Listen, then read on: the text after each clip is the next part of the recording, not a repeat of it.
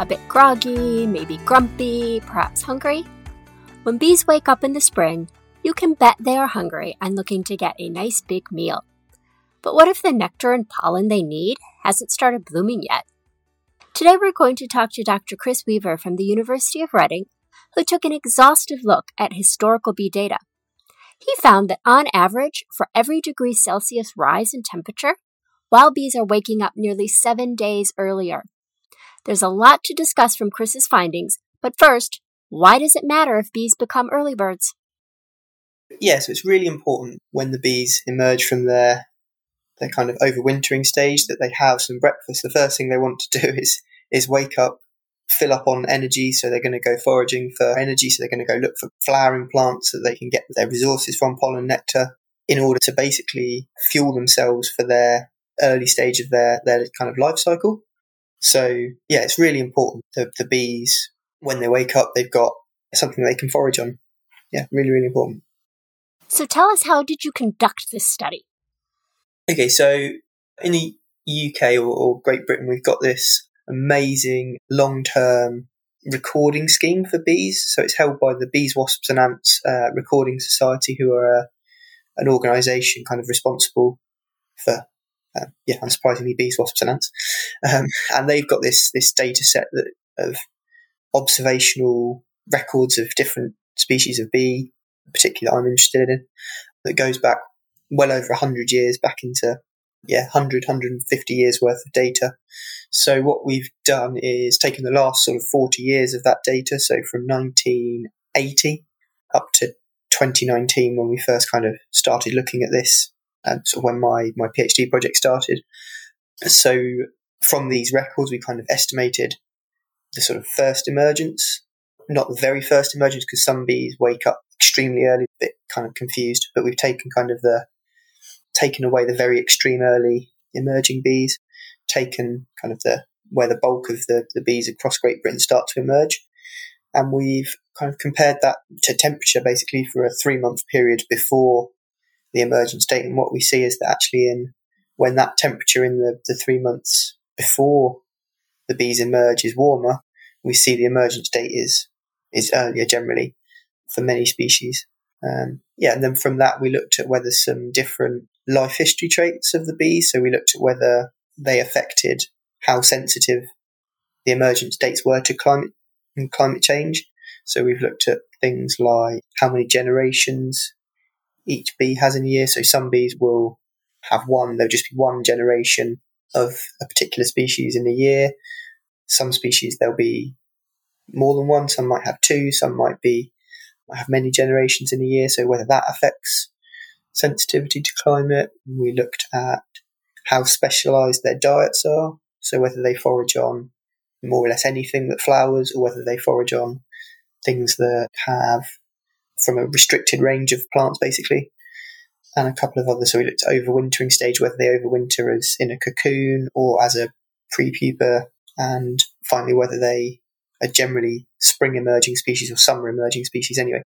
So we looked at all these different traits to see whether there was an effect of basically life history strategy on sensitivity to climate change. Didn't find any strong drivers there, but something that was definitely worth investigating as well. So so it's quite a little bit exploratory. An interesting study, I think. Very interesting. Was there something specific that sparked your interest in looking at bee wake-up times? Yeah, slightly. So when I first started my PhD back in 2019 now, I spent some time out in apple orchards, just surveying the bees, seeing what species visited particular varieties of apple, whether there's some species prefers certain varieties, or whether it's just the general community that sort of visits everything. But actually, while I was walking through the orchards, particularly in the early flowering varieties, we're actually not really seeing much kind of bee activity. So it sort of got me thinking, actually, what is causing these bees to not be there? Is it just that they're not there anyway, geographically, or the habitat's not suitable, or is it actually that they're there, but they're just not there at the right time? So actually that kind of something sort of went, or maybe that's something that is sort of needed to investigate, yeah.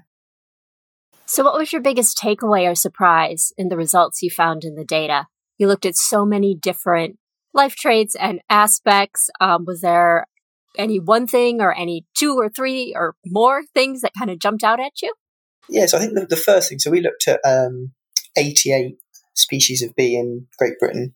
And I think the first sort of surprise was that actually, although kind of on average there's a sort of a 6.5 day advance in emergence dates per degree warming, actually the variation between different species was pretty big. So some species we saw actually didn't seem to be super impacted. So the emergence dates remain pretty constant throughout the last 40 years, whereas some species we've seen kind of a 20-day per degree increase in temperature advance. So actually the sort of thing that kind of surprised me was that actually there's such a wide variety of responses to temperature change and climate change generally, but within a group such as bees, actually the difference is, it sort of took me a little bit by surprise, actually. Yeah, that's kind of the main takeaway.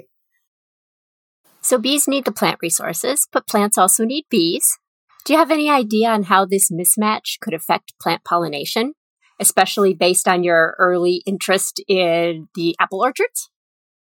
Yeah, so I think spending the time in the apple orchards and working with some of the other researchers at Reading who are looking into this sort of thing as well, actually we find that when, particularly for things like apple crops, pear crops, fruit crops, which are quite commonly grown in certain regions of the UK, so they're quite kind of commercially important, culturally important crops, actually we see if the bees are not there, actually the fruit set you get at the end is very, very small in comparison to if you have natural bee pollination or you kind of pollinate by hand.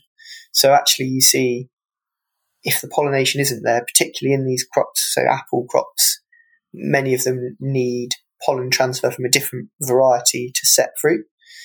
And the wind is a pretty poor transporter of that cross-pollination. So actually the insects are really important at visiting the different varieties of apple or pear or whatever's in your orchard to help the main crop set fruit. So kind of actually is super important for not just commercial fruit crops, but also other plants that insect pollination, bee pollination is there to help kind of increase the success of those plants. Yeah. Are there any other elements of climate change and its effects on bees that you're especially worried about? Yeah. So with the sort of the kind of extreme aspect of things, so if these bees are waking up earlier, yet the climate's getting more extreme, then they can be exposed to things late frosts, extreme waterlogging, things like that. So actually looking at, although there's a general trend of emergence on the year-to-year kind of risk of being caught up in unfavourable conditions increases a little bit as the climate becomes more variable, more extreme. So that's something that is kind of something we'd quite like to look at as well. So kind of, on my list of things to do. So no, that's kind of the next sort of bit we'd like to test and see if actually we need to be worried about it. Do you have a favorite bee? Yeah, I suppose I do. I like some of the bumblebee species we get here in the UK are really kind of charismatic. I like the red-tailed bumblebee.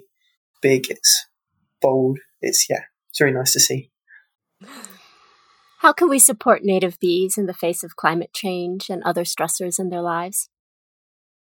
Yeah, so I think the kind of takeaway from this study especially is that if things are waking up earlier, bees are waking up earlier from their overwintering period, actually it's really important that they've got the plants that they can fill up on, they can visit for resources. So actually it's really I think it's really important that we plant things in our gardens that maybe flower a bit earlier than you usually would, so that there's something there for the bees when they wake up.